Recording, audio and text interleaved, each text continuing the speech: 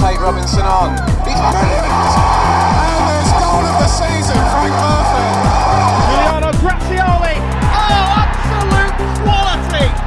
I'm sure most people would say I was mad. Brilliant second save! Lovely stuff from Curry, not a bad try, and that's a terrific goal.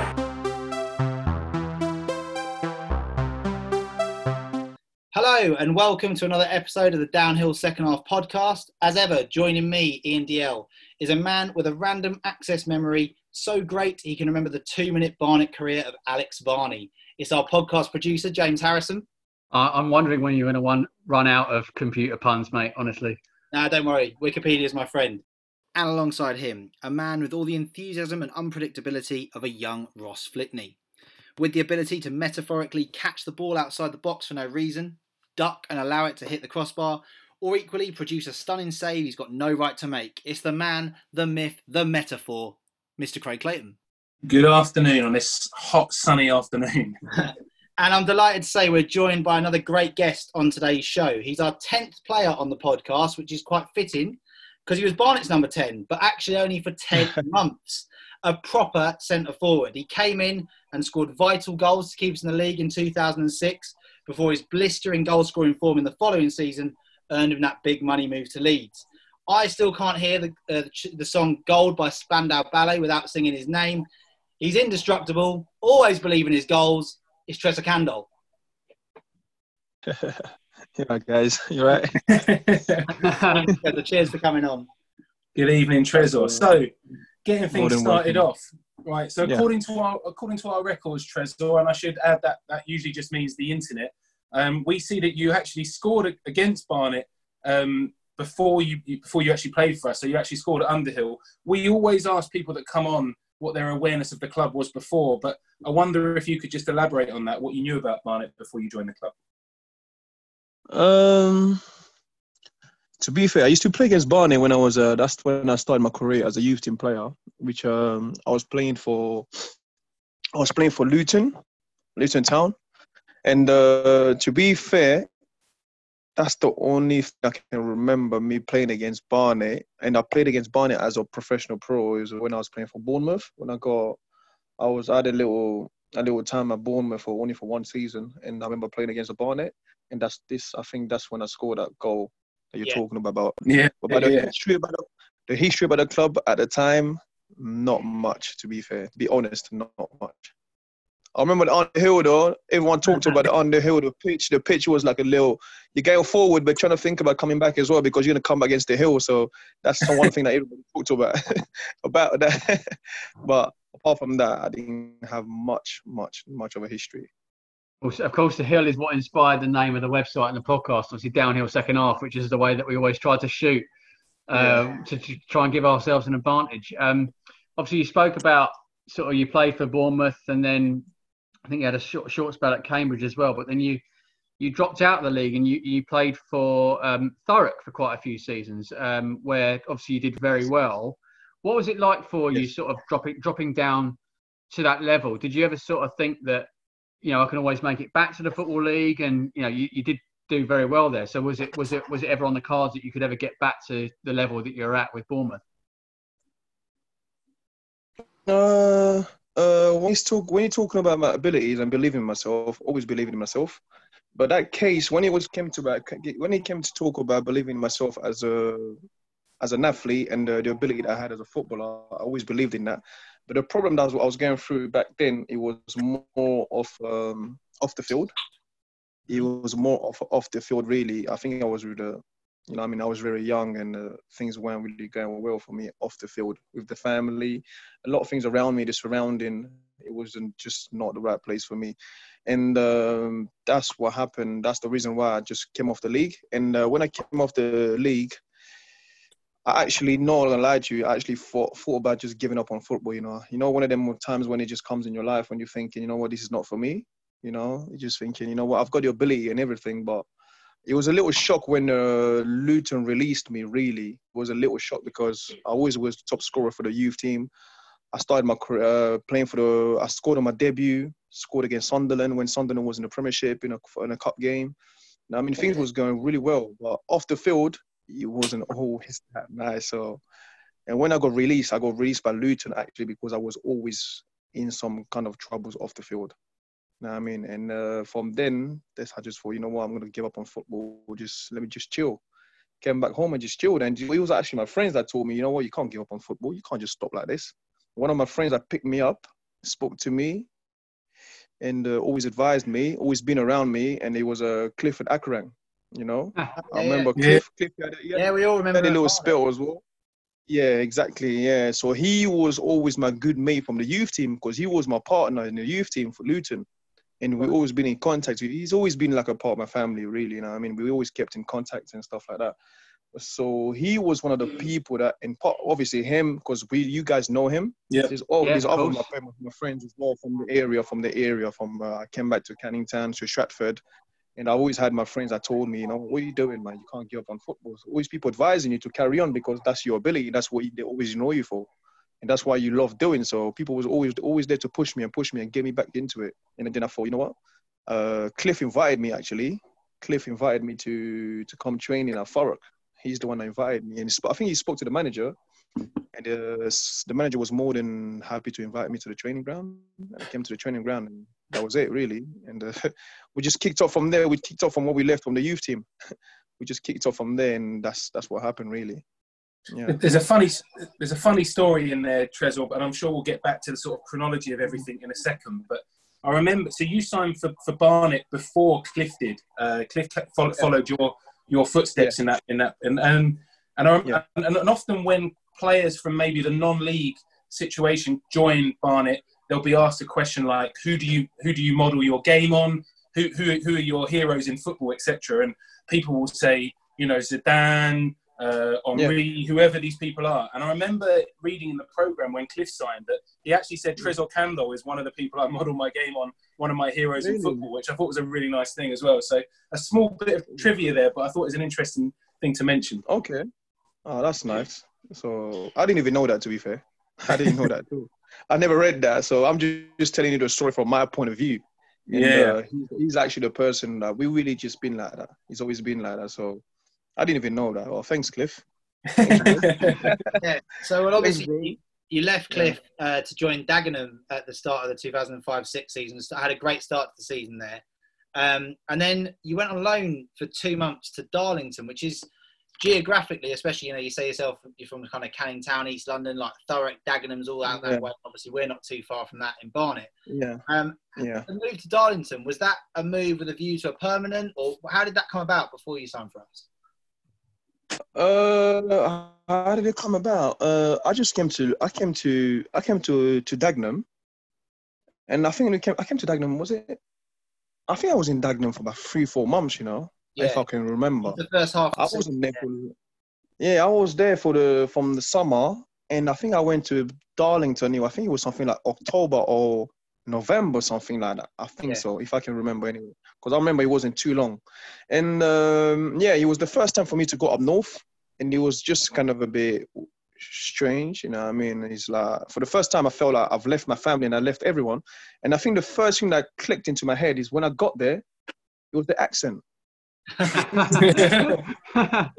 And I'm like, right, what's going on here? You know, when you hear all these people talking with a different accent in a match of the day when you're watching all these footballers from North, and when you're hearing it everywhere you're going, you're getting to the shop, you're hearing it. You land to the airport, you're hearing it everywhere. You're thinking, you know what? I'm actually out of the area. I'm really out of the area, and it was just super cold that time. And I just thought, you know what? To be fair, I'm not gonna lie to you. I was enjoying my football at Dagenham. So it was nothing to do with thinking about the money and things like that. I was just thinking about just enjoying my football, really. Yeah. And when I got there, I just never thought this was me. I've never thought it was for me, basically. I just thought like, nah, this is not for me. So I wasn't comfortable, to be fair. I was not comfortable. So I actually really did. I was calling the manager all the time. I was calling the manager at Dagenham and then just asking him to bring me back. Because you picked the wrong time of year to go up to Darlington, definitely. Yeah. I think that's what it was, and it was because it was my first time to go up north and trying to live up north. It was just not everything was just. I think it was the wrong time. Yeah, they had that weird Darlington.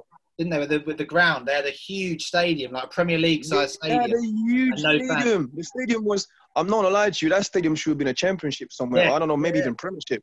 I got there. The first thing I saw the stadium, and I was like, "Is this? Am I in a League Two, or this is for Championship or something?" It was a serious stadium. You come outside the stadium, it's a serious, brand new stadium. You go inside. Seriously, it was just wicked. The training ground, everything was perfect. My agent was like, would you be able to handle this? Are you gonna handle this stadium here? I'm like, okay, yes. I'm going to handle this. I'm going to try my best. But the weather, it was just not for me. The accent, everything around it, it was just not for me. So I was like, you know what? I need to go back home. So I think I played like 6 games.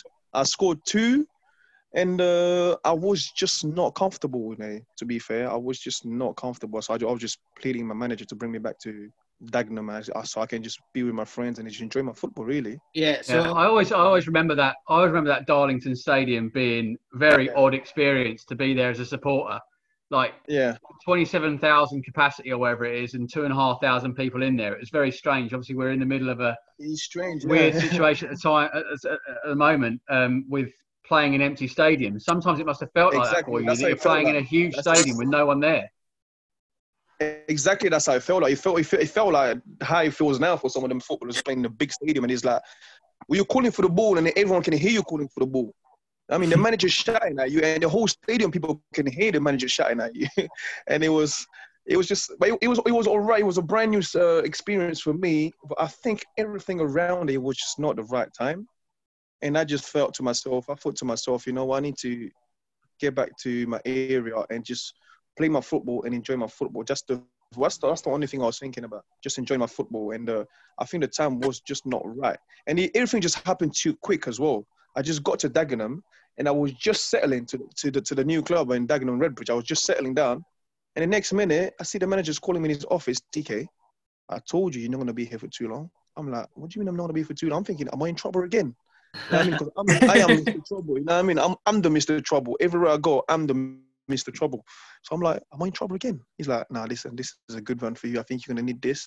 I think I don't need you to be here for too long. You know, Trez, I think you're good enough to be there. So I'm thinking, what is this guy talking about?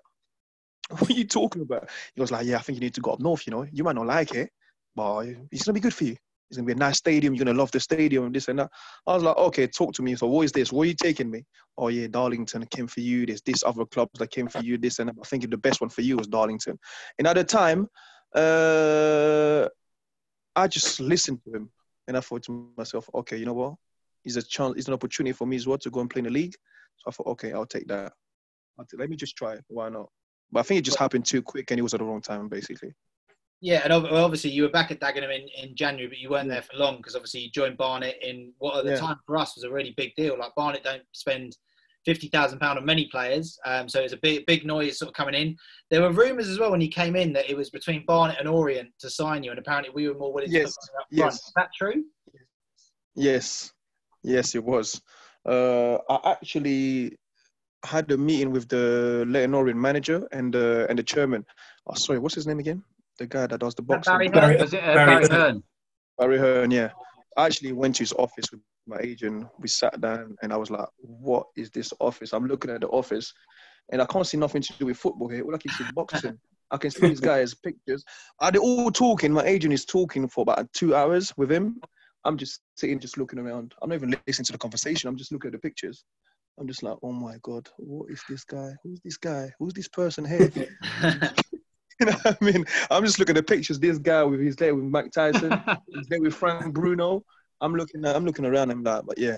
But I spoke to them. We had a chat. That's true. It's a true story. I was supposed to go to Leyton Orient. And I think because they just realised I wanted to be local, people just realised, as I left Darlington, people realised that I just wanted to stay kind of local. I think I wanted to be local a bit.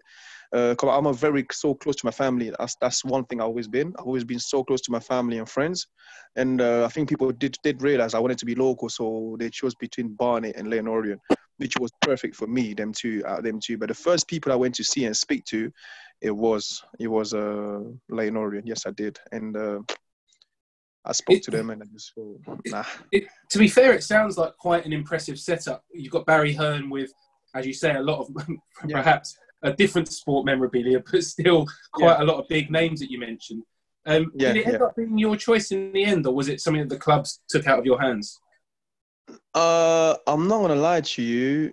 When I spoke to him and the manager back then, and obviously I was impressed with who the person was, had a respect for who the people were, but I'm not always fazed about all them things, you know. I'll look at it, I'm impressed for who you are, I respect who you are, but then I'm always a sort of person, I always look at my career, I always want to be happy, you know what I mean? I always trying to be happy for me first, and it was good for me and probably my family and stuff like that.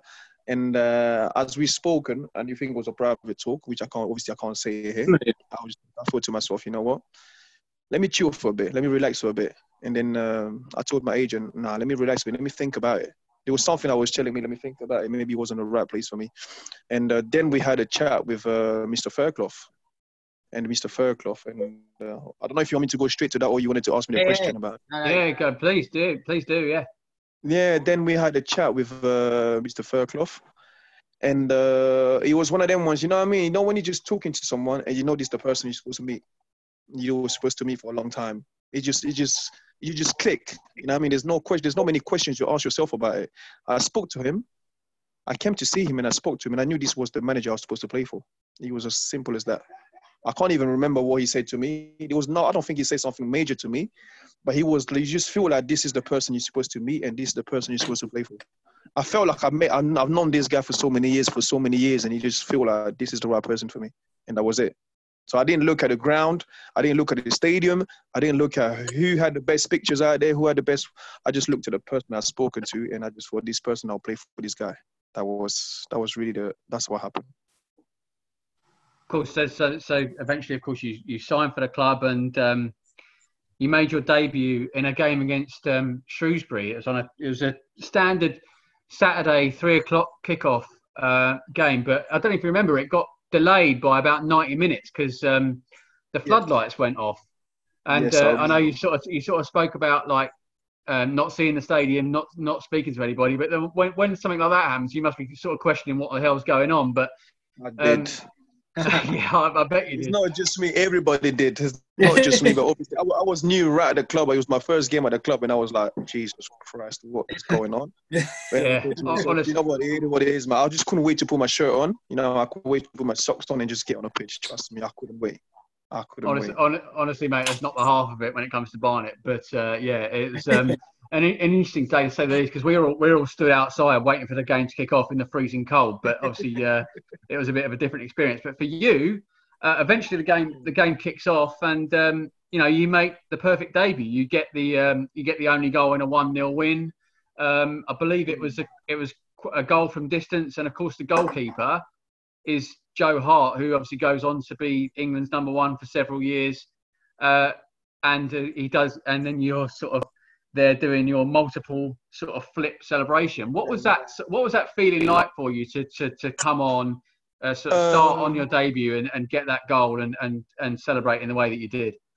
The way I celebrated it was because it meant a lot to me. You know, I remember in a small space of time of months. There's a lot of things that just happened. I just came to Dagenham. I was just settling down, and I went to Darlington. I'm trying to settle down. I didn't like it, and I had to come back.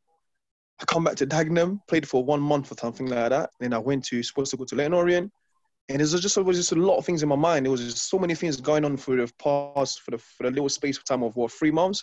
A lot of things was going on, and I just felt like, you know what, this is where I need to settle down, and I have to prove myself. I felt like I had to prove myself because I didn't do much at Darlington. I felt like I didn't do well. I didn't do what I was supposed to do at Darlington in the league.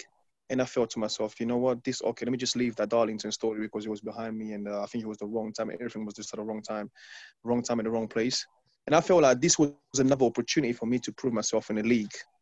And that's how it was. And I said to myself, you know what, I have to prove myself in this league. Thanks for reminding me. You know what? Yeah, I didn't even know that was Joe Hart in goal. Yeah. I know Joe Hart used to play for Shrewsbury, but I didn't know when we played him at the time he was the goalkeeper. You know what I mean? Yeah. I know he played for Shrewsbury. I didn't know. Thanks for telling me. I didn't even know that. All I remember playing, I think there was a goal kick. I can remember that goal because them kind of goals you can't forget. There was a debut and you just can't forget that. I think it was a goal kick. And if you have that picture, if you have the video of that goal, please, guys, if you can send it to me. I always go looking for that goal. I think it was a goal kick from the goalkeeper. And I just chested it. I think I chested it and just turned it around. And I didn't look at anyone else. I just thought to myself, this is it. I'm going to bang it. And I thought, I just banged it, bottom corner. Joe Hart, later. I have to say, the first time I saw you play, I have to say that it really felt like we picked up a really good striker. So you can imagine, as a Barnet fan, you weren't the first player that came out of non-league to play for Barnet at that time when we were in the league. You probably won't be the last if we find ourselves back in the league again as well, because of course as a club like Barnet you have to source players from non-league, and sometimes it really works and sometimes it doesn't. But I have to say, from that first moment and pretty much every other time you played, and of course we'll talk about that, I think it was very obvious we had a really, really good player on our hands. And thank you. Yeah, so I suppose thank you. We talked about you. We've talked about your debut and you playing that game. Of course, you're coming into a squad that was only promoted the year before. I guess there's a lot of friendships in there and friends and players that have played with each other now for a little while. How did you find settling into Barnet? And was there a social life that went with it, or was it just professional? To be fair, settling down, like I told you, I'd spoken to the manager. The first person that makes you feel home is the manager first. Yeah. The first people that makes you feel home is the person you speak to in the first place. He's the one that makes you feel home. He makes you feel welcome. And after that, did you just have to bond in with the boys and that? And it wasn't hard for me. I think it just happened. We just clicked. And I mean, I think some people, they give you respect as well for what you do on the pitch, for the work that you give in and that, and people just respect you for what you do on the pitch, and it takes it out as well off the field as well. So we just blended in well with the people and the crowd and everyone else. I think I just loved it. I loved it from the day one and to the end. Seriously, I did. I was more than welcome, and we just clicked, really. We clicked with everyone. We had like Nicky Bailey that was there. He's really close to me. He was really close to me, and we had Simon King. We had Yakubu. Yeah, that's right. Yeah, so we had Dean Sinclair. So we had some people I remember Jason Norville. Yeah, we remember him. I remember Ben Strevens was there, and I was more than welcome. People really did welcome me well, you know what I mean? I felt home straight away. I did. At the time, we are in a bit of a relegation battle. Obviously, we've just come up from the conference, and we were perhaps expecting better things, different things from what we were doing the year before. But we've come into a relegation battle. But you're sort of chipping in with very important goals across the time. Later in the season, we played at home to Darlington, obviously the side that you'd been on loan to previously in the year, and you scored again the only goal in a 1-0 win. Was there anything in that for you in terms of like trying to prove a point, or was there anything about, is there anything for you about scoring against a club that you used to play for? What was that sort of feeling like for you? The feeling, like I told you, like I just said before, I felt like when I went to Darlington, I had a point to prove, and I felt like I didn't do the right business as I know I was capable of doing. So playing against Darlington, it was like, okay, I went there to test myself, and I felt like I flopped, if I can say like that. I felt like, okay, I flopped, and I felt like, nah, this club was not for me, and I knew everyone there. I was there for about what? I was there for 2 months. Was it 2 months or 6-8 weeks? I don't even know. And when it came to play against them, I knew everyone on that pitch, even from the sideline. And yes, it can be like that. You can say like that. I know some people don't like to say like that, but you do feel like that. The first thing you feel like, you know what? Yeah, I have to prove myself in this league, because I had to come back in the league. I just go back in the league and have to prove myself in the league. And then the second thing, I'm not gonna lie about that, but yes, you have to prove yourself against the people you're playing against, because sometimes you were there. Some people don't realize, you know what I mean? There's a lot of things that we go through when you feel like you're at a country or you're at your area. Sometimes things don't always go your way. And it does disturb a little bit. And it did disturb me when I felt like I was really away from myself when I was at Darlington. So things didn't really go the way I wanted to. And when I played against them, I felt like, you know what, let me just do it. Let me prove these guys, like, you know what, it was not about Darlington right now, it's about Barnet. So I was more than good enough to play in that team as well, more than good enough to be in the league as well. And I thought, yeah, let me just do this. And I felt good. I felt good when I banged it in, you know what I mean? I remember it well. That was it was a massive win. I remember, like I said at the start, the song we used to sing on the terrace about the Spandau Ballet song, Gold, about, you know, always believing in his goals. I remember on the Sunday after that, being at home a little bit hungover, listening to that over and over again, singing the Candle lyrics for it. Obviously, everything's going well at that point. Like that was a massive win. We'd had a decent draw the week before at Peterborough as well. We looked like we're kind of digging our way out of trouble. And then the next week we go to Boston, and obviously I'm going to tell my point of view from the terrace of this, and you can correct me as you know better than I do. We're at Boston, and I remember the team kind of come out, and it was like, Candle's not involved. He's not anywhere to be seen. And basically what people were saying on terrace, apparently he's been arrested. And I wonder if you could shed any light into, you know, how much of that gossip was true at that point, because that was like the start of April, and you did come back into the team, but obviously I know we had things coming up that weren't maybe so positive for you. To be fair, there was a lot of things going on off the field that obviously the club was aware of, and I was not locked off at that time against Boston. I was not locked up around that time. It was after that. And you know, it was nothing to do with the trouble that was going on with me off the field. It was nothing to do with me being locked up or anything like that. I think at the time the club just wanted me to be off it because my head wasn't in the right place. Yeah. So they didn't want me to get involved in that game. I think that's what happened. Yeah, no, fair enough. And then obviously you came back in for like the run into the end of that season. I think you played the last sort of 6-7 games, and you were part of the team. We stayed up on the last day, which was great. But after the Boston games, that's when I got locked up, right? After the Boston game was after that. You played to the end of the season, and I was going to ask, like, you know, in terms of your form, you didn't score any more goals. I mean, I'll be honest, I can't remember 14 years ago, game to game, how well you might have played personally, but. But do you feel like what was going on off the pitch and the prospect of what was to come in the summer maybe affected your form a little bit? 100%. 100% it did. And I think it was quite obvious. It was really obvious. I think you guys realised it afterwards because you guys didn't know much of what was going on in my life. It was all gossip. That's what I mean. That's why it's good to speak out and get a kind of clear view. Yes, it did affect me big time. Big time. I knew anytime I'll be gone.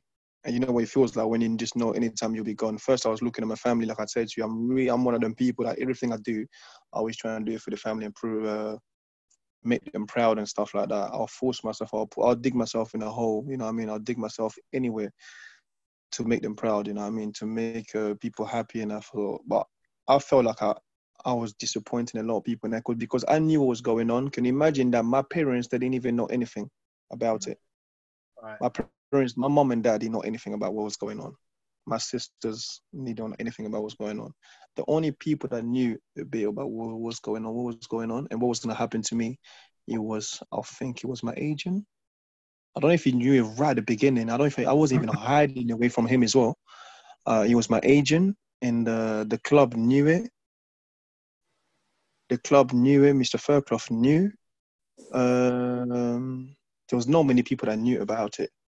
And then it got to the point where they had to find out because then my agent was taking me to the club, telling me what was going to happen to me, how long I might be going for, speaking to my lawyer, which he was telling me, you know what, you might be gone for 2 months. You might be gone for 2-3 months. And I'm like, damn, 3 months. What's going to happen to my football? You know what I mean? That's the first thing. What's going to happen to my football? Yeah. And what are the people out there going to say about me? You know what I mean? You always look at you. I've always been a trouble person. So this is going to be a massive opportunity again to point fingers at me once again. You know what I mean? I'm going to lay everyone down, man. I want to lay the people down. And the first thing I was thinking about the club as well. And I knew Mr. Fairclough, me speaking to this person, I had so much respect for this guy. And me, because I was just expecting to myself, I'm going to be gone. I'm going to get locked off. and my contract is gonna get ripped off, and I'm gonna be out there. So whatever happens to me back when I come back out, I'm gonna find myself a new club. And I just knew, you know what, I'm gonna go back to them non-leagues again, start all over again, all them stuff like that. And I had all these things thinking about. This is me on the pitch, you know. This is me playing on the pitch and thinking about all these things. Sometimes I was like in daydreaming. I wasn't even thinking about which runs to make, which runs to do, what to do. There was no concentration at all. I was there. People could see a human being there, wasting his time. I think basically a big man being there, just wasting his time on a pitch. But mentally, I wasn't even there. Physically, I wasn't even there. Even in training, I wasn't there. So I can talk as much as I can, but as you can see, this is all things that goes through people's heads, you know, that sometimes.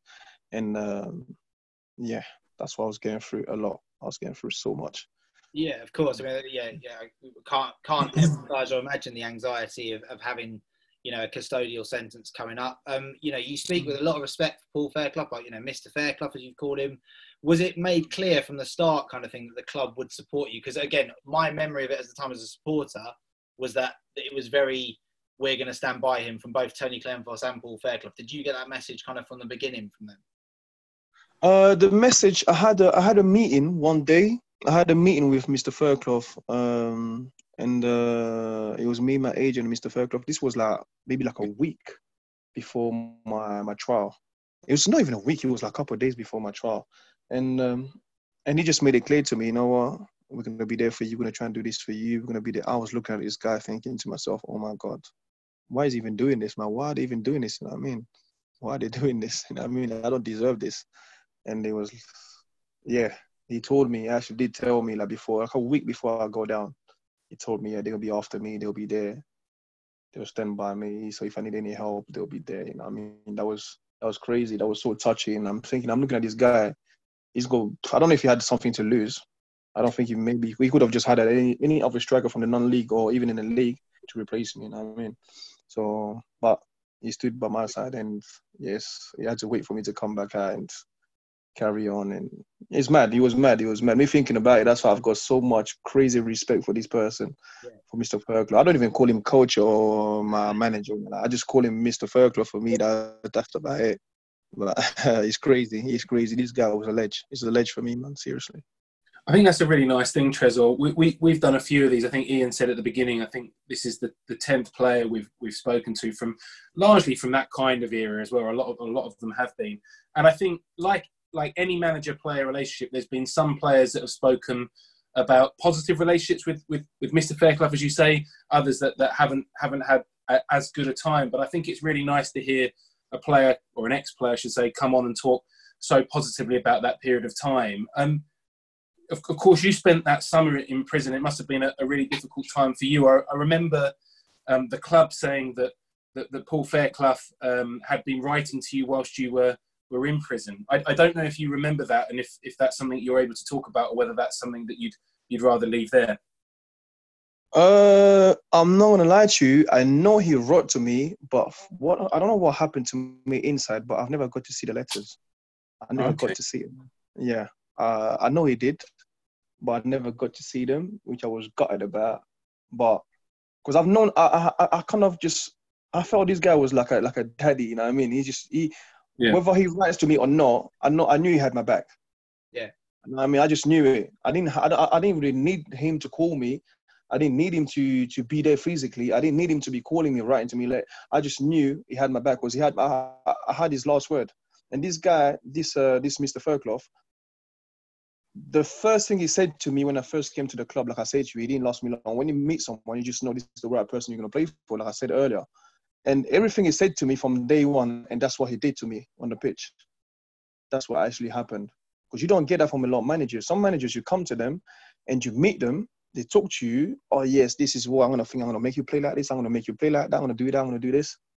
But then he comes on the pitch, he comes to do it, he can do it for the first 2 months, the first month, or the most 2-3 months, and everything just changes. But then you've probably signed for 4 years because you've heard what this guy had promised you. I mean, that's what happens to a lot of different managers sometimes. And that's why players, they just lose their heads. And people seems to think like, oh, this player is not the same player anymore. This player used to play well for Everton. How come he's come to this club? He doesn't. So yeah, but he always kept his word. He's always kept his word from day one to me. So that's why when I went down, whether he wrote to me or not, I didn't really need it. I mean, from him, I didn't really need it because I just knew he had my back anyway. So I was comfortable with it. I think that's, like I say, it's a really nice thing to hear that side of Paul Fairclough and the impact he's had on you and how positive that's been, I suppose. Yes. As that period of time is coming to an end, obviously it's a tricky bit because you'd want to be in the pre-season and you'd want to be part of all of that. I suppose that wasn't as easy. How did you find that kind of period of time as you're finishing the sentence, knowing that you've got football to come back and play? Did that keep you motivated, or was it just distracting and you wished you were out and part of it? How was that period for you? No, I was more motivated. I was very motivated. And once again, I thought to myself, you know what, this is the 100 meters I've got in my career now. This is right now. Is either I make a mistake now or no more. This is the last one. That's what I was actually. I think I needed it. I'm not gonna lie to you. I've been, like I said, from the start, from the year of the interview, I've always been the troublemaker. I've been the troublemaker at Luton, and my troubles was never on the field or anything like that. It was always off the field. And it got to the point where I thought to myself, you know what, this is it. It's either you change now or this is it. This is the last one for you. So Mr. Fairclough is the one who gave me the last chance. He gave me the last chance. Barney gave me the last chance. And I'm always going to be so grateful, you know what I mean? I'm always going to be so grateful for this club because what they've done, obviously, I don't know. Like I said, they could have just gone and find another striker, you know, to replace me, take the number 10 or whatever. But you know what? They kept their word and for themselves, you know what? This guy's going to come back and do the job for us. They really trusted me. And I had to pay that back. And I was so motivated. You don't understand what kind of motivation I had. It was a crazy motivation I had. When I felt to myself, when I'm going to come back, I'm going to pay them back from what they've done to me. I have to pay this club back for what they've done to Mr. Fairclough. I'm going to make you proud. You know what? That was my aim. That was my target. It was nothing to do with my family no more. This was just about the club and Mr. Fairclough. Really. Yeah, and well, obviously, when you released from prison that summer, you came back and lucky you straight back into the team from the start of the season. I think it might be that match fitness perhaps takes a bit of time to get used to if you've not had a full pre-season because of that. Yeah. But you went on a brilliant run of form, which kind of started with a really memorable night for those of us that were there at Cardiff City in the Carling Cup. The first round, so we were obviously League Two. Cardiff right near the top of the Championship, and they might have been top of the league at that early point. Cardiff, Cardiff, yeah. Yeah. And we've gone down there. We've won 2-0 with two goals from you. One in particular, you've lobbed the goalkeeper where he was out off his line, which I remember really, really well. And I remember for myself going to that game. I've got a family in South Wales. I get the train home afterwards, absolutely terrified that only Barnet found on the Cardiff train. After having to keep very, very quiet with a big smile on my face thanks to your 2 goals. So thank you for an uncomfortable moment, but it was worth it. And I didn't get beaten up, so it was all good. But that night seemed to be the one, like, in your Barnet career. Obviously, you had a good start, and then, for obvious reasons, it stalled a bit. That night seemed to be when it kind of clicked for you, and then, you went on after that to score a load more goals. Does that game stand out for you in your memory, or was that kind of just part of that getting back to football at that time? Nah, I can't. Yeah, I remember the game like it was yesterday. Really, I do remember the game. It's like when I came back. Don't forget when I came back from when I came out prison, I just was too big. I didn't realize how big I was until when I came out. It's like I was inside. I had all these big people around me. When I came out, I realized, damn, I put on weight. And I came out. I came to see my mom, shaking my mom's hand, and she was like, what the hell has happened to you? You just put on so much weight. And I was like, I couldn't tell myself. It's only until I got to the pitch, back to the training ground, and I looked at everyone else, and I tried my shirt on. My shirt couldn't fit. So they had to order me a new size of the shirt. That was the truth. Yeah, I had to change a new shirt. I had to get a new shirt. I had to get new shorts, all them things there. And I trained like for 3 days. I think I trained like for 3 days before I come on sub. I remember I came back on sub, and I forgot who it was against. I remember when I came back on sub, and I remember the crowd standing up and just clapping for so long for me. And that was it. And I felt to myself, oh my God, these people they really meant what they said to me, man. They're going to be here for me, man. Yes. Now it's time for me to pay back. So most of the games I played in when I was playing, it was more of a pre-season for me. Really was. It was like a pre-season for me trying to get back to fitness. It was hard. It was hard because obviously you're locked in inside. You can't even run. I was locked in for a good 3 months. 2.5. I think it's 2.5, 3 months. So I couldn't even run. There's no place where you can go and train. You're always locked in. So you couldn't train at all. And my training, my running, it was just when I came out. When I came out, my training, it was when I was training with the guys. That was my pre-season. And all the games I played in when I came on sub until all the games I started, the first 6 games, and it was just me basically just being my pre-season. And I remember that game against Cardiff, we played away. It was great, man. I don't know, man. I just got to the bit when I was feeling, I'm getting back to my fitness. And from then I thought to myself, you know what, let's kick it off, man. Let's not go back. Let's kick it off. It was a good night. It was really a good night. I remember I scored a header. I scored a header and then when I lobbed the keeper from, I don't know where it was from. A long way out. It was long. I don't know if I can call it halfway line, but it was a long way out. We can say on the podcast, Trezor, no one's got the video. It's all good. We'll say halfway line, your half, whatever.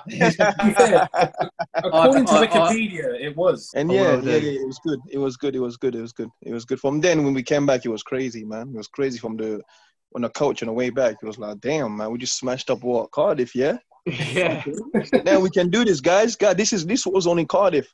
So let's smash all this league, man. Let's stay up in the league and just smash all these. So I think it was a cup games. We were destroying all these teams in the cup games, man. We had a good year in the cups that year. Yeah, in the cup games, in the cups, we done well. We done well in the cups, yeah.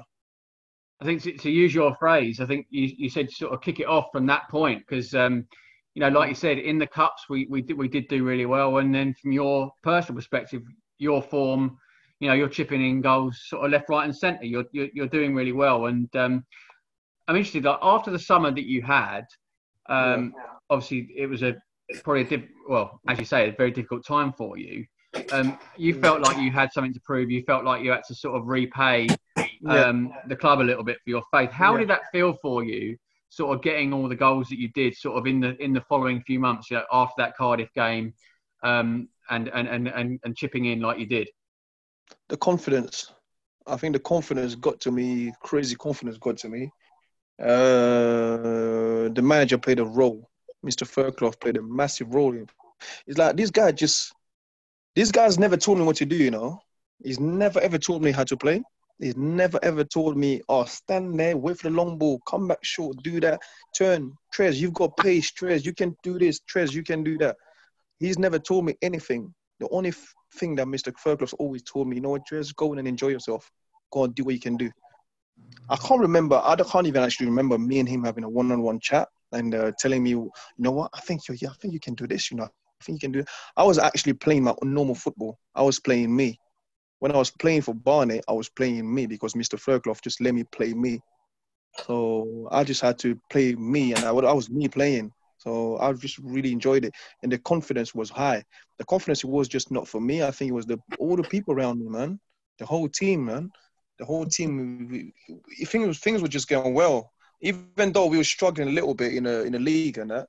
But we can start from Ross and from the top bit. I think the confidence was there, man. The confidence was there for most of us, not just me, but it was most of us. We got drawn away to Leeds in the second round of that cup game, Yes. and we sort of played a weakened team. We didn't play like the first 11. I remember the supporters felt a little bit disappointed that we didn't have like a full strength team out. And obviously you started on the bench. Did you sort of feel a little bit disappointed at that time that you didn't get a chance to have a go at Leeds in the same way that you did at Cardiff? Oh, yeah, you do. Sometimes you do because you're thinking to yourself, you just want to play against them big teams, big stadium and big teams, nice teams like that. And you just want to be part of that history if you want to beat them and prove yourself there. But I think I came on. Yeah, I came on quite early. I didn't come on late around the game. I came on quite early. I think I played for... It was half-time. I think, was it half-time, yeah? Yeah, I think so, yeah. Yeah, because I remember playing quite for a bit, so I was fine with it. You know what I mean? I really was fine with it. I didn't have no problem being on the bench or anything. I was really more fine with it. I think Mr. Fairclough was more concentrating as well on the league because the way things were going on, he really wanted to keep us fresh for the league as well.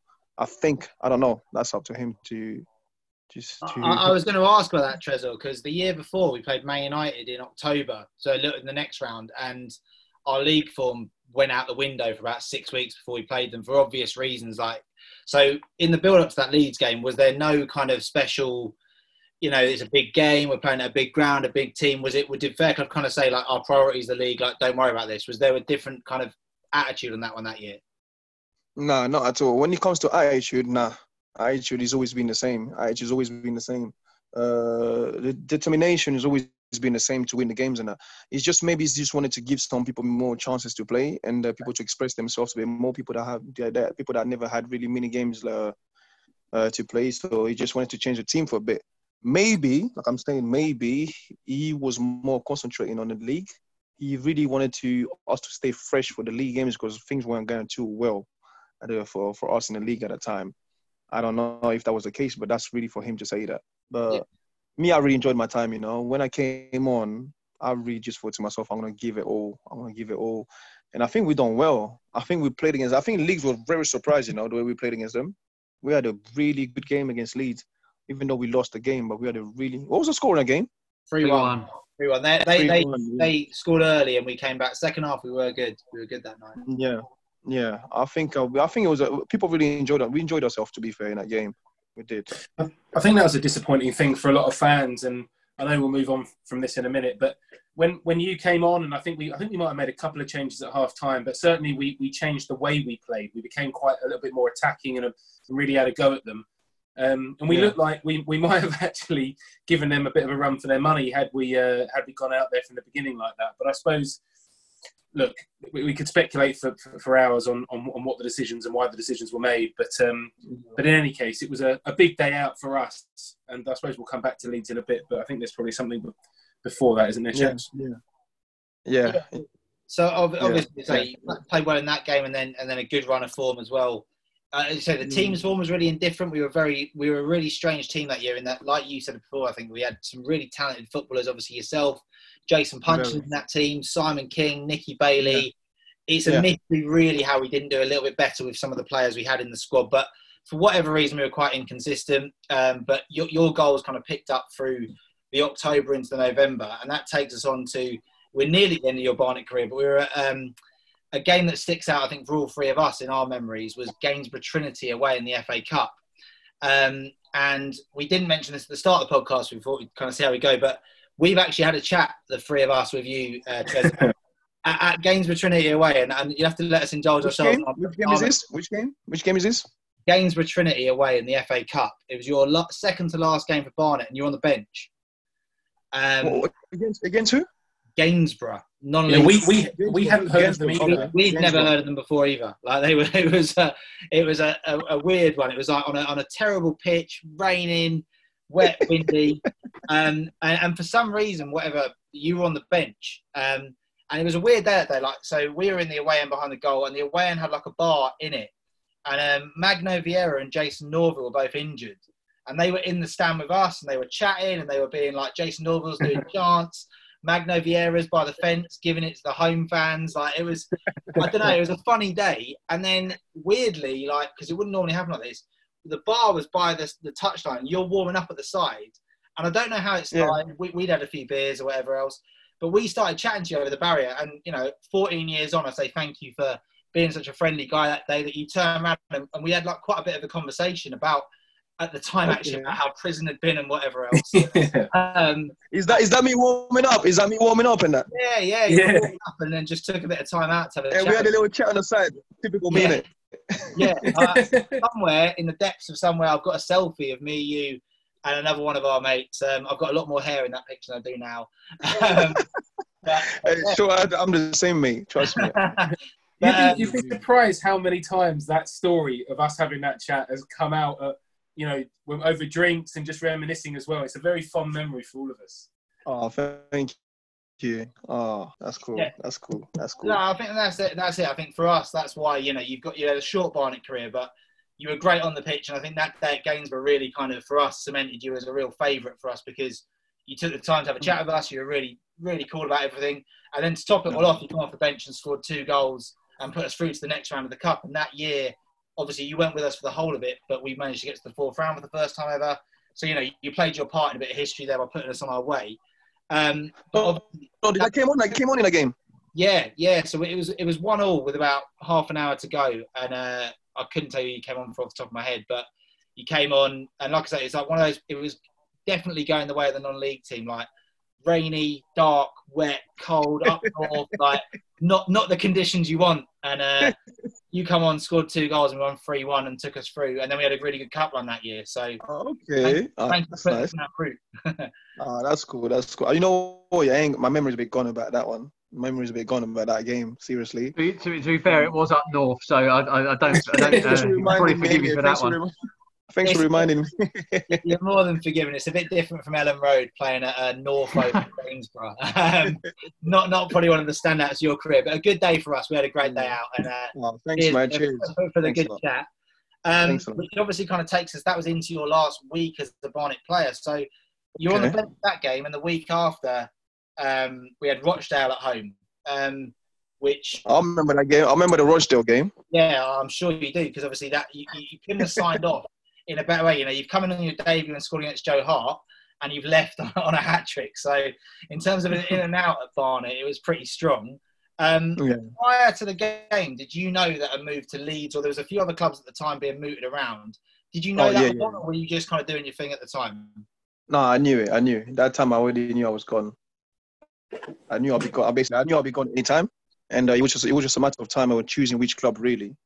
There's a lot of clubs. There was Wolves, the Crystal Palace. There was the full of championship, really. I had about 10 clubs in the championship. Yeah, it was a lot of clubs. Coming into that game, I just knew, you know what, my agent was like, I was like, well, am I not gone yet? This is the week before. Am I not gone yet? He's thinking, oh, wait, there's one more game, just one more game, Trey. Just smash this game, just smash one more game. And you know what? This is going to be done. I was like, oh, okay, that's cool. Anyway, I'm happy to play anyway. So it was a bit like that. The situation was like that, is that just we knew there was a lot of people there, and it was time for a new chapter in that after everything that's happened. And I was going into that game freshly confident, crazy. My confidence was crazy. And that's the time I enjoyed my football so much. I really enjoyed it. I was enjoying it so much. I was coming into the pitch, I was looking at my teammates, and we just knew what we had to do. And it was good, man. We had a great relationship, especially and the midfielders. Especially, I'll talk about the midfielders any day of my life. I'll talk about them. I'll talk about Nicky Bailey. I'll talk about Mr. Punchin any day of my life. You know what I mean? It was great. And Mr. What's his name again? Andy Hansenthaler. Oh, yeah. He was like that legend guy. That ledge, he was a ledge. Now, you see him? This guy was a ledge. People didn't know how good this guy could see you from one eye and just pick you up. People couldn't tell. But you, as a striker, as I am a striker, I always look at the midfielder which we can just click. And this guy had one thing that he can just click and just see what he can do, and he would just put you in. I mean, because obviously he had experience and everything. He didn't have the legs to run all the way like all the boys, but he get the ball and he just use one eye and he just know what he's gonna do next. And things like that only happens to a few players that can click like that. And I had the good midfielders behind me, so I really knew. They made it easier for me. To be fair, it did make it easier for me. And that's why man's loved the keeper like that when he was against Rochdale. When Nicky Bailey played at the top. I remember that goal. I think that's the only goal out. No, I remember Andy crossing it to me on my header. The last goal. Was it Andy that crossed it to me? Andy crossed it and I headed it in. Yeah, they were on Twitter the other week, those goals. So they're out there somewhere. And I remember one goal was Nicky Bailey played over the top and I ran in and lobbed the keeper. I just lobbed him. I remember that one. I can't remember the other goal though. We'll find the video. We'll dig out the video. We'll send them all. Send them all to me. Send them all. Put them all together and send them. Yeah, we will. Thank you. So we've already mentioned Leeds, and I think under different circumstances, we probably would have said, how amazing was it to play for Barnet at Ellen Road? How exciting was the ground and all those kind of things? But of course, after that Rochdale game, very, very soon after, you move on loan initially on loan to Leeds. look, I don't know how this is a Barnet-focused podcast, but of course, a move from Barnet to Leeds is a huge thing, and I think it would be silly not to mention it and talk about it. How big was that move for you, and was that an exciting period of time for your life following on from there? Yeah, very exciting, and I think the time came.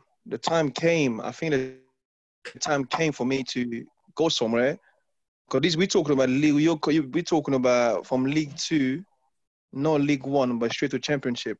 Yeah. And when you're talking about Championship, you're talking about Leeds United. You know what I mean? You're talking about Leeds United. I'm like, wow, hold on. A year ago, I was playing for what? I was playing for Thurrock. A year and a half ago, I was at Thurrock. You know what I mean? So that's the way to see it, and that's the way I looked at it. Even though Barnet, well, I'll put my hands up to anything. You know what? I always say that Barnet. I've had so many interviews saying that Barnet, that's the club that had a faith on me. They've done it. Mr. Fairclough has done it for me. Mr. Fairclough, he opened his arms for me to be blessed. You know what I mean? Me, that's it. I'm happy. Thank you very much to Barnet. Thank you to Mr. Fairclough. Thank you to the people that was there behind me. But then it was time. I spoke to him. I took my time to speak to him. He goes, Trez, I know you're enjoying your football here. Don't you want to play football? I was like, yes, I do want to play football. But it was time for me to challenge myself in the Championship and see how good I was. To be there, to be part of them type of clubs. I think that's why people play football for. You know what I mean? Even if he was any of us, even if I was his son, I think he would have told me, you know what? Go and test yourself out there. And I think it was time. So it was exciting, man. It was crazy. Crazy exciting. It was crazy exciting. I was like, I'm coming to the club. I'm driving up there with my agent, and I'm shaking. I'm there. I'm shaking. I'm thinking to myself, oh my God, I'm gonna hear this accent again. I'm gonna be talking to these guys with the accent again. But this time it was like I've had a little experience with the accent and that. So this was like the second time. So this time I'm expecting it, because the first time I didn't expect it. Was like you're just coming up to North. And you're just thinking, yeah, from London, all of a sudden, yeah, no. I'm thinking, raw, what is this guy talking about? But this time it was a different experience. This time, now you're expecting it, you know it's going to come up. So you kind of know you're prepared. Coming up to the stadium, oh my God. I'm coming up to the stadium. I'm sitting there for about 5 hours, 6 hours for them to do the deal at the stadium. I'm sleeping on the sofa, waking up myself. This is it. I'm looking at the pitch here from the stand all the way to the top, and I'm looking at the pitch, and I'm saying to myself, what am I doing here? This is not for me. So if I said to my agent, you know what, this is too big. That was it, really, but that was just a talk, innit? But that's the talk, that's the impression you get when you see it. But once you're in there, once you start doing the work, once you're in there, you forget all this. Everything just becomes normal. Everything just becomes natural to you, and that's how it was. It was very exciting, yeah. Yeah, it must have been. We sort of talked about Darlington being, a big stadium with no one in it, but then Leeds, with the history, the heritage of that club, the stadium of that size, and obviously the crowds to go with it. That must have been for you an unbelievable experience every time you stepped. And the players, the one thing people forget is the players, because you look at the team, you don't forget. We go. We jump on. Sometimes, what would I do? I think when I was making my way there, I think my agent had a match program. He had one match program from Leeds, and I was looking at the team sheet. And I was like, damn. I see Gary Kelly. Yeah. And I'm saying to myself, geez, what am I doing here, man? This is Gary Kelly we're talking about here. I'm looking at the goalkeeper. I'm looking at Neil Sullivan, and I'm like, damn. So this is the guy I was at school, and I used to watch these guys on Match of the Day. You know what I mean? Not even long ago I was watching. I was still watching this match, playing the Champions League. So it was things like this. This is the sort of things that makes you feel like, you know what? Okay, this is you now. You're in a different place now. This is actually a different league now we're talking about. So I had to get myself ready. On the team, when you look at the names, you're thinking to yourself, oh wow, this is a different league. But like I said to you earlier, it's like once you're there, you sit there. Once you start training, you start moving around, doing your thing, all these things goes in your head. You're just there now. You're just there with them now. You just mix up with all these guys. Was it a big change in your life, Trezor? Big change, like what like, do you mean big change? I suppose, like, so you know, I guess when you're at Barnet, yeah, people will know your name. You might be on TV and highlights and stuff like that, but when you move to a club like Leeds, it's got to be a game changer, right? It's got to be just personally, everything's got to be changed. Yes. Oh, if you say like that, then yeah, 100%, 100%. Everything just changes. I can't. I feel a bit shy to talk about all these kind of material stuff like that. You know what I mean? It's not. Well, I can't talk about them sort of things. But things do change when it's just. I'm coming up to the car park, and I'm like, okay, because I'm one of them people that just been in love with cars. I love cars. That's me from since I was a kid. Because my dad is one of them. You know, one of them parents that who's always been in mechanics. So he's always doing cars. He's always having cars. He's always got 3 cars outside the house. My mom's got 2 cars. Yeah, my mom's got 2 cars, and my dad's got 2 cars. My dad's got 3 cars. So we always got 4 cars outside the house and stuff. So I grew up like that. Daddy's always had an Auto Trader. You see that magazine, that Auto Trader? That big magazine of Auto Trader that comes up every month. It used to come up, every 2 months, 3 months? Every month? I forgot. But he always used to buy the magazines there. So he always used to room. These guys are annoying, man. These guys always looking at cars. So that's the lifestyle I grew up into. So cars it's always been a part of my life. Hello? Yeah, no, we got you, Trez. Okay. Yeah.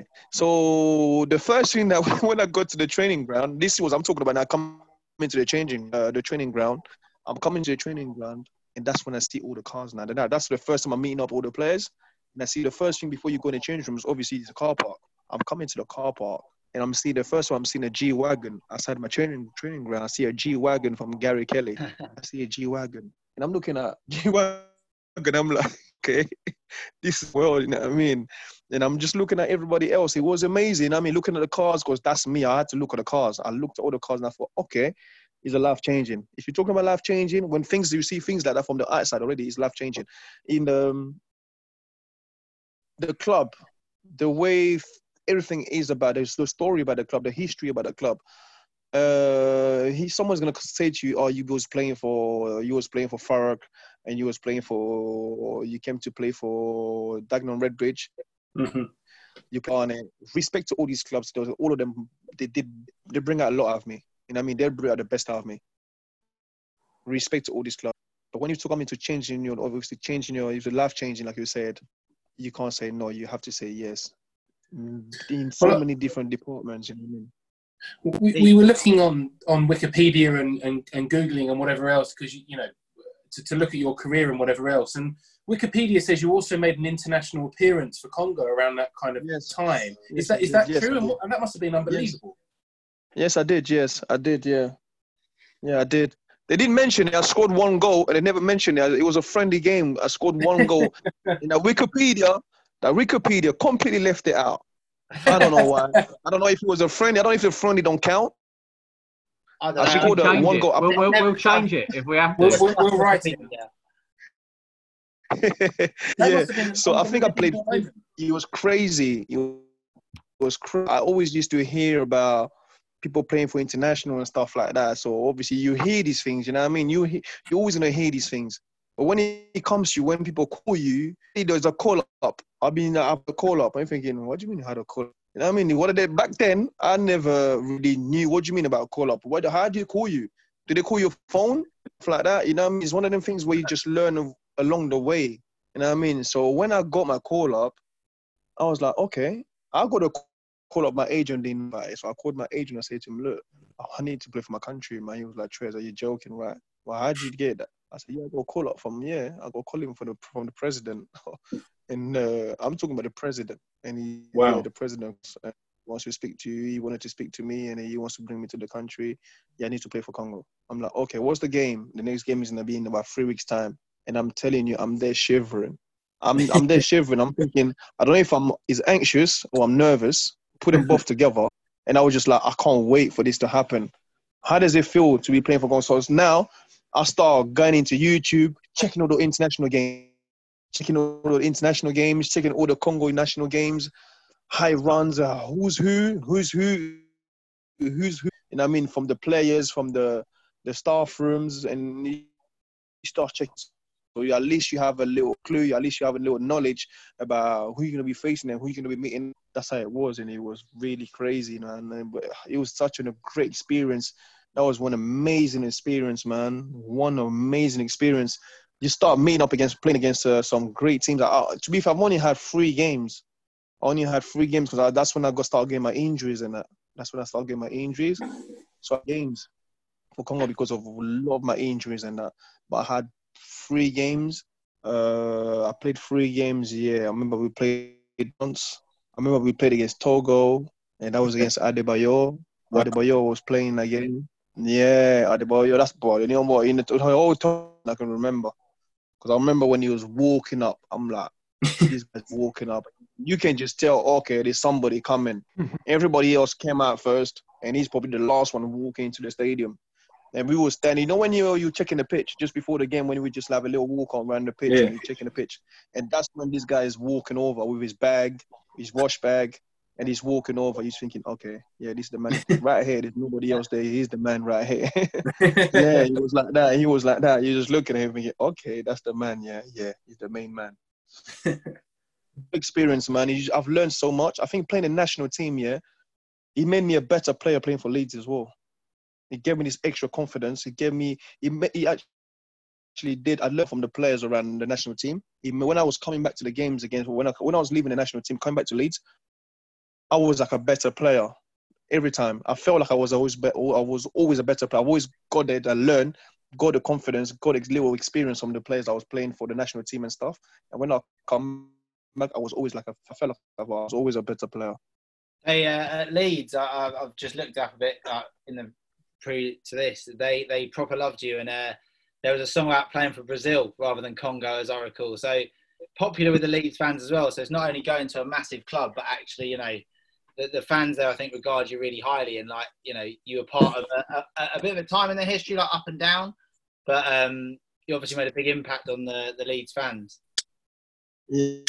Yeah, I think it was good, man, because it was great. I think the reason why it got to the point where they made a great song about me and it was like that towards me, I think it was from the first game, because don't forget when I got to Leeds, obviously I scored on my debut for Leeds against Barnsley. I scored on my debut at home against Leeds. That's when I was still on loan. And then I didn't get many games when I was on loan, really. I was coming on. I didn't get many games. But then, obviously, the club knew they was going down. We knew Leeds were going to go down. So, Dennis Wise, as a manager, he realised like he had to keep me so I can be prepared and get ready to play in League One. And as we stayed in League One, don't forget we had the -15. Was it -15? Yeah, we started of course. season, Yeah. Yeah, we started the season -15 points, mate. And the -15 points, I was the first person to score a goal as the first game. Again, I think it was against Tranmere, away at Tranmere. I don't know, was that the first one? I scored a winning goal. Not the first goal. I think the game was, we won 2-1. I think it was a draw. And then I think I scored like in the last minute or something like that. I scored a little header, And that was like, we had like, from then it was like, well, our minus kept on going down bit by bit. That was from then, that's the Leeds fans started really getting close to me. It was from that game when I scored that winning goal. It was good. Wasn't Jermaine Beckford there at the time as well? Because Jermaine Beckford was there before me. He was there. He was there before me, yes. He was there before me. I seem to remember there was a situation where he may have come to Barnet and it was on deadline day. And the story went that no one could get hold of him. I think he'd heard he might get a deal with Barnet, so he turned his phone off or something. Was that as he was a Leeds player or before he goes to Leeds? When he was at Leeds, because I think he's from Wealdstone or something like that. He's from he was playing for Wealdstone. He played for Wealdstone. I think we looked at him as well before. I think before Leeds got him, we were trying to. Okay, yeah. I think maybe because he went on loan. Because when I got there, he went on loan. He went on loan to what's that team that dressed up in purple and blue? It's Scunthorpe. Scunthorpe. That's it. He went to Scunthorpe. Yeah. I think that's when he turned his phone off. He thought Scunthorpe was more attractive than Barnet. I'm thinking. I don't know about the story. But if he had to go on loan, maybe it was that time when he went to Scunthorpe. But when he went to Scunthorpe, this guy smashed it. I mean, we always knew how good it was anyway. He's a good player. And that, we always knew how good. He's a banger. This guy he's the best striker I've played with. I've played as the best partner I've played with. I'm not gonna lie to you guys, yeah. I'm not gonna lie to people, but Cliff Ackerang made me. I don't know if I can say he made me the player I am today, but Cliff Ackerang, he did play a massive role in my career, in my football life. From the day I'm talking about from the beginning, because he was like a little number 10 and I was like a number 9, and they used to call us Dwight York and Dwight York and Andy Cole when we used to play for the youth team and that. Yeah, and we love Cliff. Yeah, Cliff didn't maybe have the same prolific record you had at Barnet, but I think Barnet fans. He was not. Cliff has never been. Cliff, you know what? Cliff has never been like a. Cliff is like a Firmino. You know how Firmino plays for. How he plays for Liverpool. Yeah. Cliff was like. I know Cliff has always been like that. From the youth team, he's always been like that. So Cliff has never been where he only concentrates on goals. Cliff was more of a all-round player. He'll get his goals, but he was. I've never seen him play for Barnet, to be fair. I didn't see him play, but as a player that I've known for so many years, I always knew that's like, even when I played against him at Thurrock, you're going to see his record and my record is always going to be different when we was playing there. But he was always scoring goals, but he was more of a round player, and he had this, he will find you. He's like a little Bergkamp behind you. He's always going to find me. He's always going to find me. So this guy, everywhere I played, and I always looked good because he knew how to play with me. He made me good basically because he knew how to play with me. You know what I mean? Sometimes people don't say these kind of things because they always think that they only think that they're only good. I'm only good because I'm good. I don't believe in that in football. I believe people make you a better player. People do make people better players. People around you make you a better player. But people don't seem to see that. You know what I mean? So that's why I always go back to Cliff, because Cliff was actually, he's always been a great player around me. And that's one thing I just wanted to I have to say about Cliff as well. I remember speaking to him at a Player of the Year do, and I remember seeing him interviewed a few times, and he always came across like an absolute gentleman every time that we'd encountered him. Yes. Really lovely guy. Yeah, he's a nice guy, proper laid back guy. He was so laid back. He's so laid back, but he's amazing. But he's always been. I mean, I always got respect for this guy. He's always been. I know his career might not seem the way I'm talking about it. But as a player that I know, he could have been played in a much better, higher level, and I know how good he was anyway. There's no one there to explain to me how good Cliff was. I know how good he was, how important he was for any team he was playing for. So let's go back to Leeds. He was talking about Beckford when he was supposed to come to Barnet. I think he went to Scunthorpe and he smashed it. And that's when I was on loan. That was when I was on loan. I was on loan at Leeds, and then the season after, when the season finished, we went down to League One, and that's when he came up. He came back and I came back, and then that's when we started to do nothing together. But he's one guy that helped me a lot, to settle down in Leeds. He was the person that helped me a lot. We was neighbours. We were neighbours. He's the one that helped me to find a flat in Leeds. He took me to the agency, go and find a flat at the rent, and then, okay, I'm going to help you to do this, get this number, speak to this person. He was my neighbour, actually. He's like, we used to jump in the same car every morning to go to training ground because he was my neighbour, Jermaine Beckford. So he's the one that really helped me to settle down. He was like it's like you come to a club, there's always that one person you click first with. That happens to everyone. There's always that one person that will understand you more than everyone else. You know what I mean? So he was the one that made me feel home. He sounds like a top man. It sounds like you had a great time at Leeds, and met a lot of good people, and had a good record there, and the fans sort of respected and revered you as well. Obviously, they dropped into League One, and then for you personally, you had sort of loan spells at Millwall and at Charlton. What were those experiences like for you to play for those two clubs? Obviously, back in London, sort of nearer to home. I just wanted to play, man. The first thing I was just thinking about, I just wanted to play because when it came to that time, I think at Leeds I wasn't getting many games because I think it was Simon Grayson. Simon Grayson was the manager at Leeds at the time, and he didn't give me many games, even though I don't know if I'll call it personal, but obviously he was the manager at the time. He just never gave me that much. I'm talking about much of opportunity. And Gary McAllister that came over, he just never believed in me. He just never ever believed in me one bit. You know when you just know when you know this guy ain't got time for you. Which I find it normal sometimes, you know. Sometimes it's normal. Some people, they like to bring their own players. You know that. Some people, they love to bring their own players. Some managers, they just love to bring their own players. And I think that was the case with me. Jermaine, you could just not drop Jermaine. You could not drop him. Jermaine was like the season before, he was the player of the year. So if you drop Jermaine, it's like you're getting sacked, mate, because he was just smashing it for Leeds. This guy was scoring goals he can score a goal from the corner flag. This guy, he can shoot from anywhere. The ball just go in. So so this guy probably just believed in me. He didn't believe in maybe just my style of playing. I don't know. Maybe just me. He didn't believe in me anyway. So that's when I went there. I decided to go somewhere and just play. I didn't care where to play. I just thought, you know what? Let me go somewhere and play. And for some reason, he was in the same league. I think I went to Millwall. Before I got to Millwall, back then, Dennis Wise left. He left Leeds. And when he left Leeds, I had to call him because I remember he knew a bit about Millwall. And I called Dennis Wise and I just told him, you know what, I need to go on loan somewhere. So where would I go, man? Where would I go?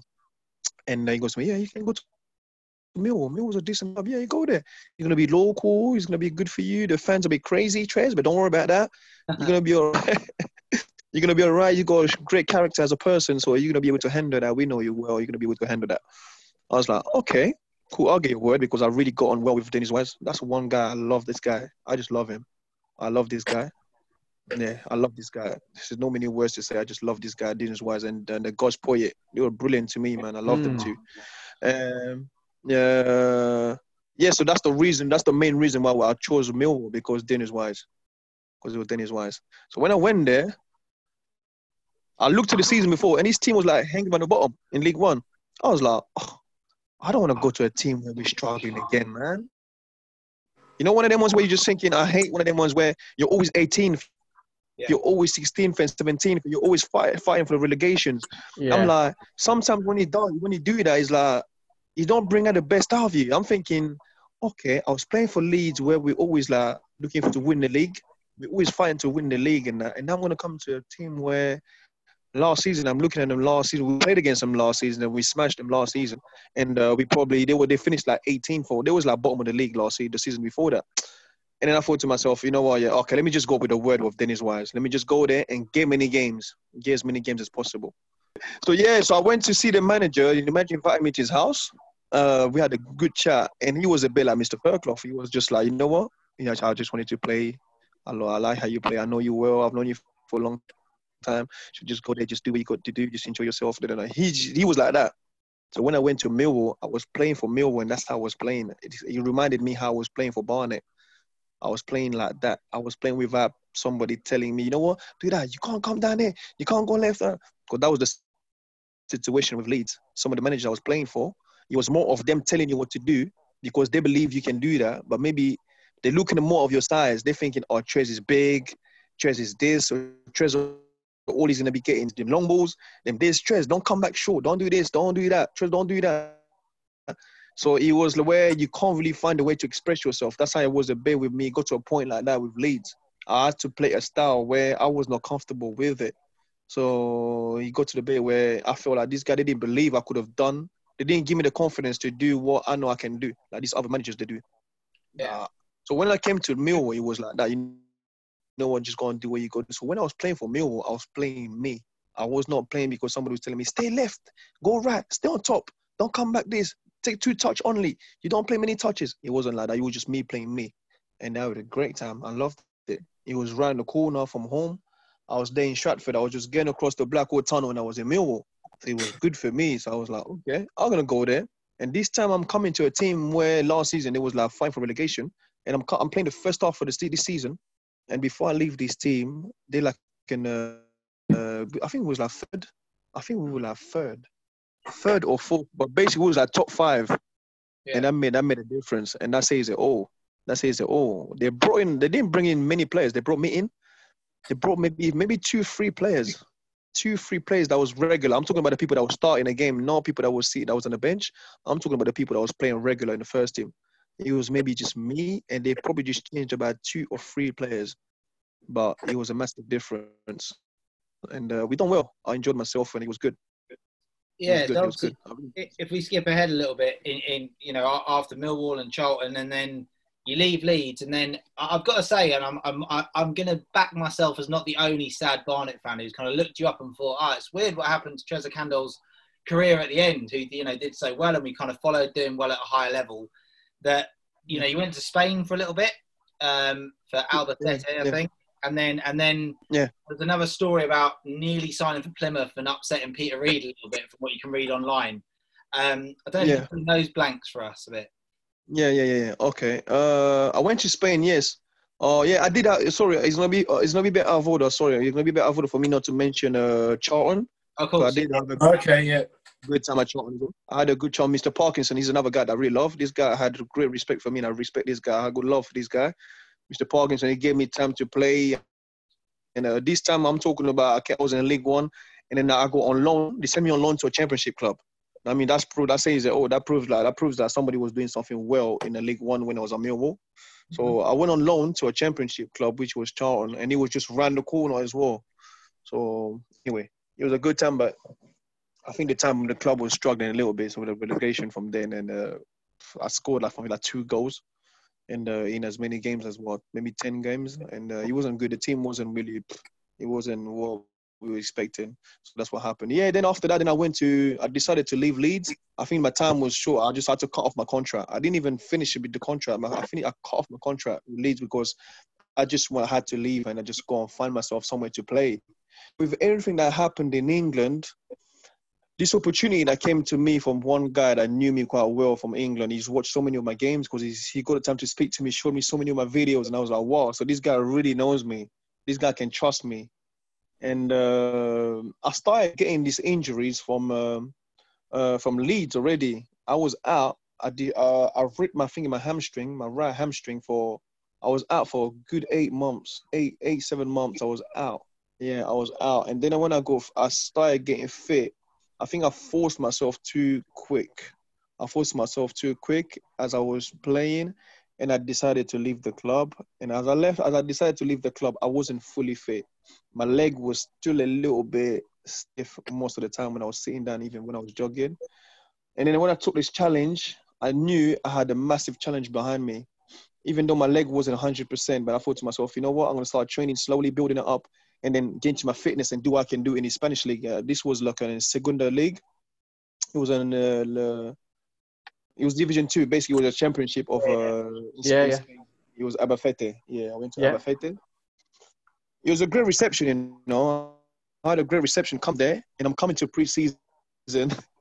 And guess what happens to me? I played the first game. I scored in the first game in a friendly game. I scored the first game. I thought to myself, you know what?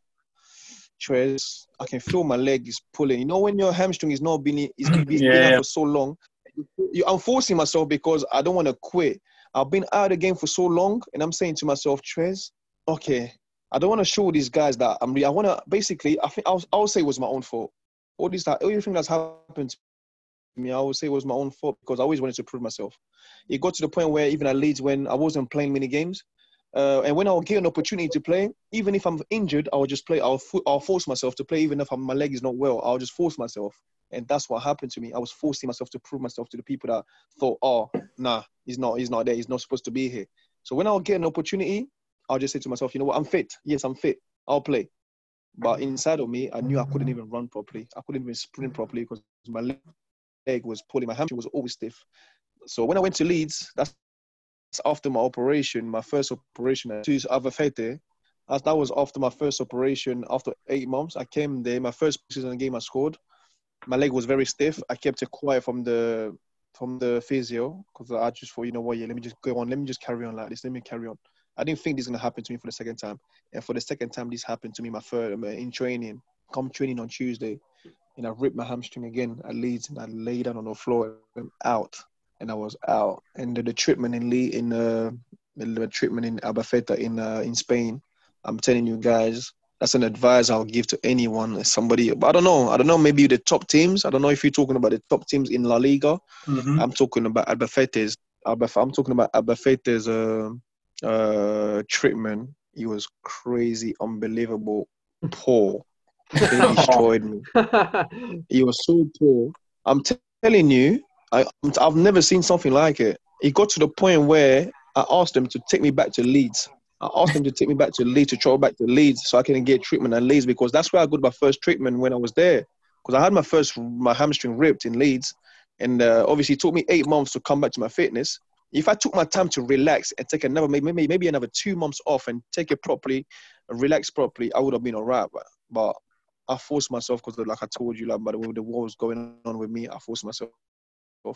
And when it came to Spain, the treatment, it wasn't even a treatment. It's hard for you guys to believe this because people won't believe what I was going through. My cousin that came to see me because he heard I wasn't well, he came to see me. So he used to come to the training ground and he used to see what they're making someone do when somebody's got a ripped up hamstring. What they're making you do, you thinking to yourself, what are you doing here? I spoke to my agent. My agent was like, you know what, I'm going to come there. My agent came from all the way from London, come to Spain, come to the training ground. He saw it with his own eyes. He was like, Trez, let's leave, let's go. Forget about this contract, let's leave. And that's what happened because the treatment was crazy. If I would have stayed there for extra longer, I don't know what would have happened to me. So I decided to leave. But I was there for a good 4 months. So this after 4 months, and my leg was just getting worse to worse. It was nothing happening. I was not getting any treatment at all. I was coming there. They'll give you an elastic band and just telling you to pull your leg in. And telling you to jog around the pitch when you're limping. They're making me jog around the pitch just to keep it moving. Wow. Oh, you know what? You need to keep your leg moving. You can't keep still. You need to keep it moving. So you need to be jogging. How can you jog when you can see someone limping and you see him jogging and I can't even move the hamstring properly?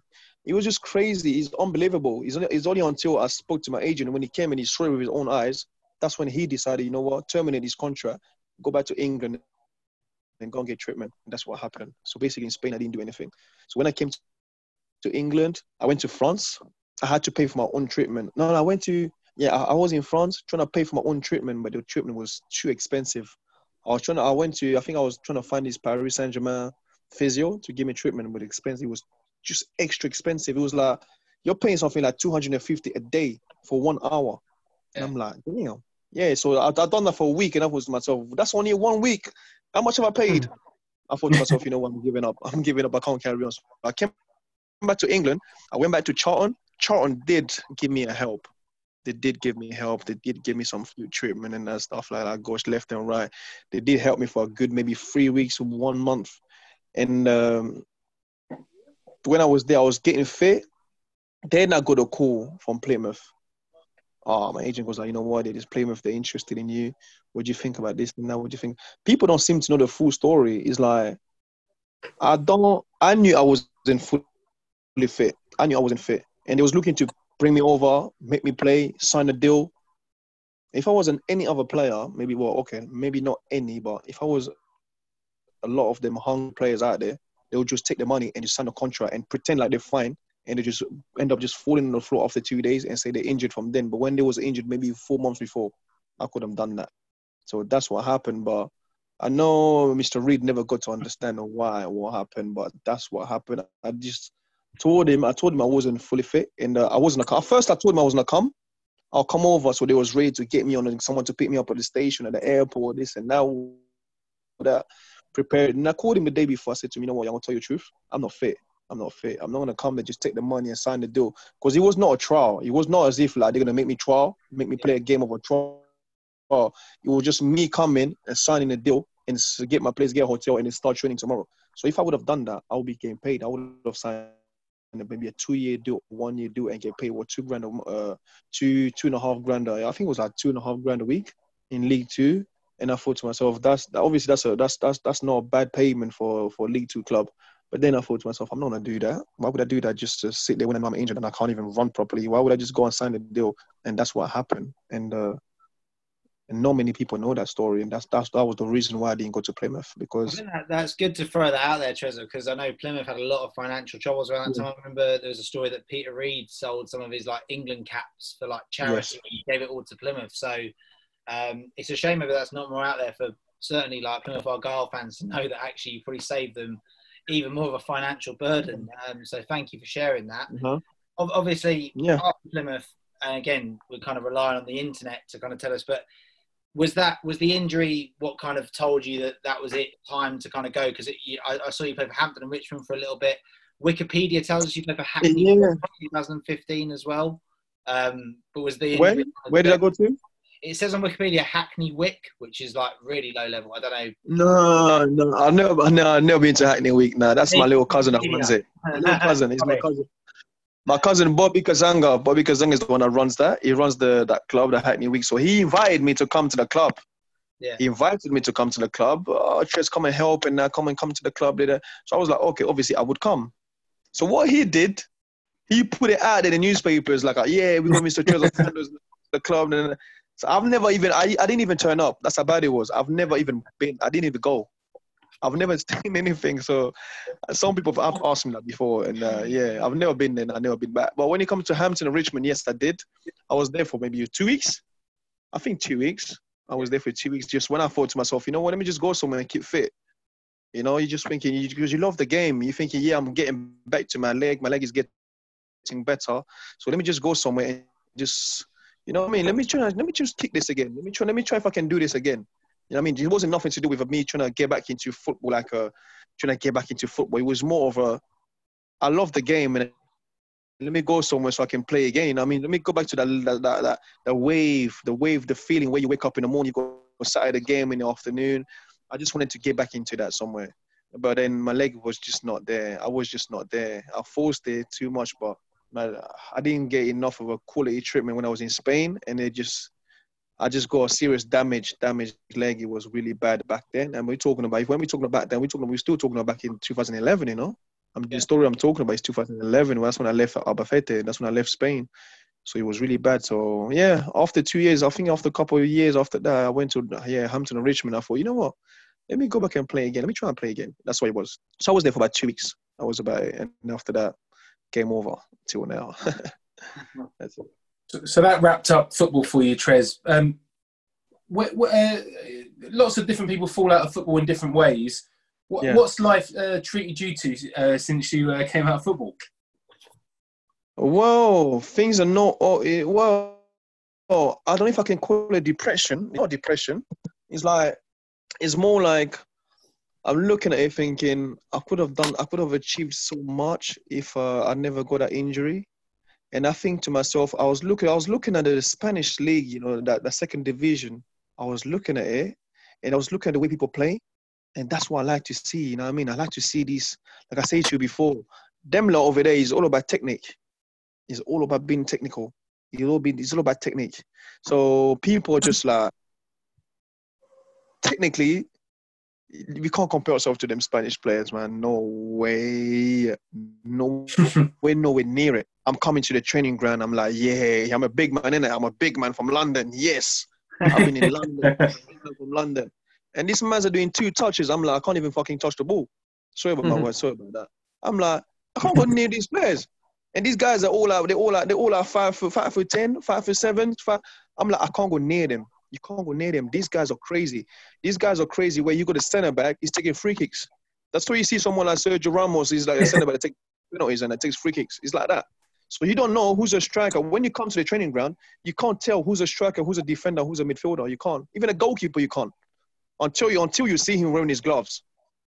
So it's like these guys are kicking the ball. They're doing the one-touch movements and that. You can't tell who's who. And that's how it was in Spain. I think I would have done so well because I was so powerful. If I was fully fit, I was powerful, my speed and my strength, that would have been good for the defenders out there because them lot over there, there's nothing to do with strength. Everything's just technique. Everything was just technique.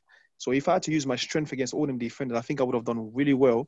And in that country, the foot was great, man. The foot was good, man. Telling you, the weather is crazy. The weather is crazy. The weather is crazy. It's like, oh, man, nah. I would have done well, but anyway, that's what happens. And after that, outside of football now, it's been hard. It was hard at the beginning. Yeah. You know what was hard at the beginning? I'll tell you exactly what was hard at the beginning. It was hard because obviously I miss football. That's just normal. Everybody does that. When you first get used to, you don't wake up Saturdays, you start sitting there every Saturday, you're watching match of the day, you're watching your mates, they're still playing, they're still scoring goals, they gain all this move, and you're thinking, wow. And that was the part that hurt me the most. That's what hit me, not hurt, but it hit me where I'm sitting there and looking at my friends, I'm looking at my mates that I was playing with, I'm looking at my teammates, and I'm looking at these people doing well. People playing, they're still fit. And I'm thinking to myself, how come these people are still fit? Why am I not fit? How come I used to play with these guys, but they're still fit, they're still running well, they're still moving well, and I'm not? Why am I not? Why is it not me? That's what I used to think to myself. I used to think it was unfair. Why did it happen to me? Why did I have to rip off my hamstring like that? Why this? Why is that? Why is that? Why are they still playing? This thing used to happen to me in my head. It used to click in my head somewhere. But then it took me time. It took me time after. It took me a good 3-4 years, you know. It took me a good 3 years. Until we got to 2015, I was starting to realize, you know what? I need to live a life outside football. That's when it took me since 2011 until 2015. That's when I started to realize, you know what, Trezor? Football's done for you, mate. Wake up and try and do something else, because forget about all these football. I'm looking at my teammates getting sold. I'm looking at my teammates going to the Premier League. I'm looking at my teammates going, playing for these teams. I'm looking at Max Gradel. This is the young guy I used to look after at Leeds. He came to Leeds from Leicester on loan. Max Gradel. Came over. Yeah, and this guy used to look after him. This guy used to tell me everything about his life. You know what I mean? I'm talking about everything about his life. These guys used to talk to me about his pocket money. These guys used to talk to me. Seriously, he was like a little brother to me at Leeds. We used to share rooms. Obviously, sometimes we used to share. I've always shared rooms with David, with Beckford, Jermaine Beckford. But then when Max Gradel came, sometimes we started sharing between three of us. Sometimes we were gonna get beds. You know what we used to do sometimes? Yeah, we were gonna get beds, and we stick them together in the chain when we travel. And we stick the two beds together in that, and we just sleep there, the three of us together, crazy. We used to bond. We used to bond so much. It used to be crazy. And sometimes, obviously, I'm not expecting all these other players to do this, but sometimes we were just gonna chill there. We got two beds, and my manager would just pick up he'll pick up his bed, he'll bring it to the next room, and put his bed on the floor, and then we were just gonna sleep, the three of us. We used to do that sometimes. It was mad. It's crazy. So I'm looking at all these guys, and I'm looking at all these guys getting moves, going left, going right, going to the Premiership. And I was like, oh my God, why is it them? Why not me? Why couldn't I just stay fit? You know what I mean? He was going through that. Then obviously I had to go through it. It gets to a point where you just get through it, you get used to it, and you just take it out of your mind, and obviously your mind gets set. You got people around you that makes you realize, like, you know what, it's not always about football. There's another life out there outside of football. So it was a bit like that, and I got used to it, and obviously I started doing my own things on the side, which it keeps me busy and it helps me, yeah. Thanks for that. And when you look back on your footballing career and your life sort of around that, and I think thank you very much, firstly, for being so open and being so honest with us about some of the experiences you had over the course of your footballing career. I think you sort of spoke about it earlier on. Around, you only were at Barnet for 10 months of your career, 10 months of your life. How important was that time at Barnet for you, both on a footballing and a personal level? I would say that was the most important of it. Okay, let me think.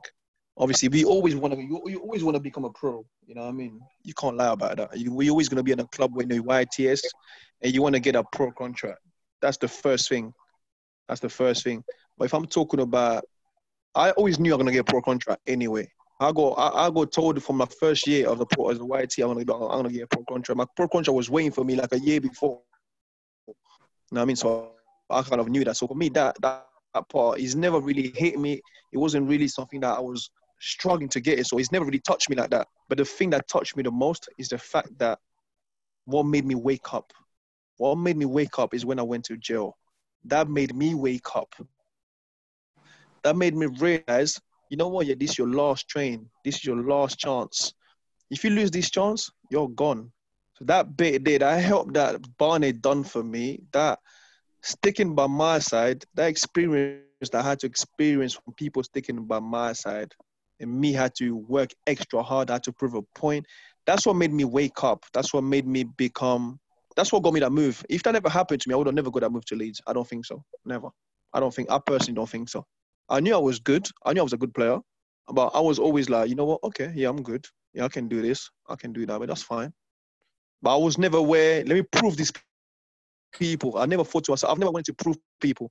But when I got to the point where I really wanted to prove to a different level, prove people to a different level, like, you know what? Yeah, you guys thought I was going to be dead. If I was going to be dead, you thought I was done, I'll prove your point. That case there was a turning point of my career. That was the biggest turning point of my career. Big time. And forever appreciate it. Forever appreciate the support from Barnet.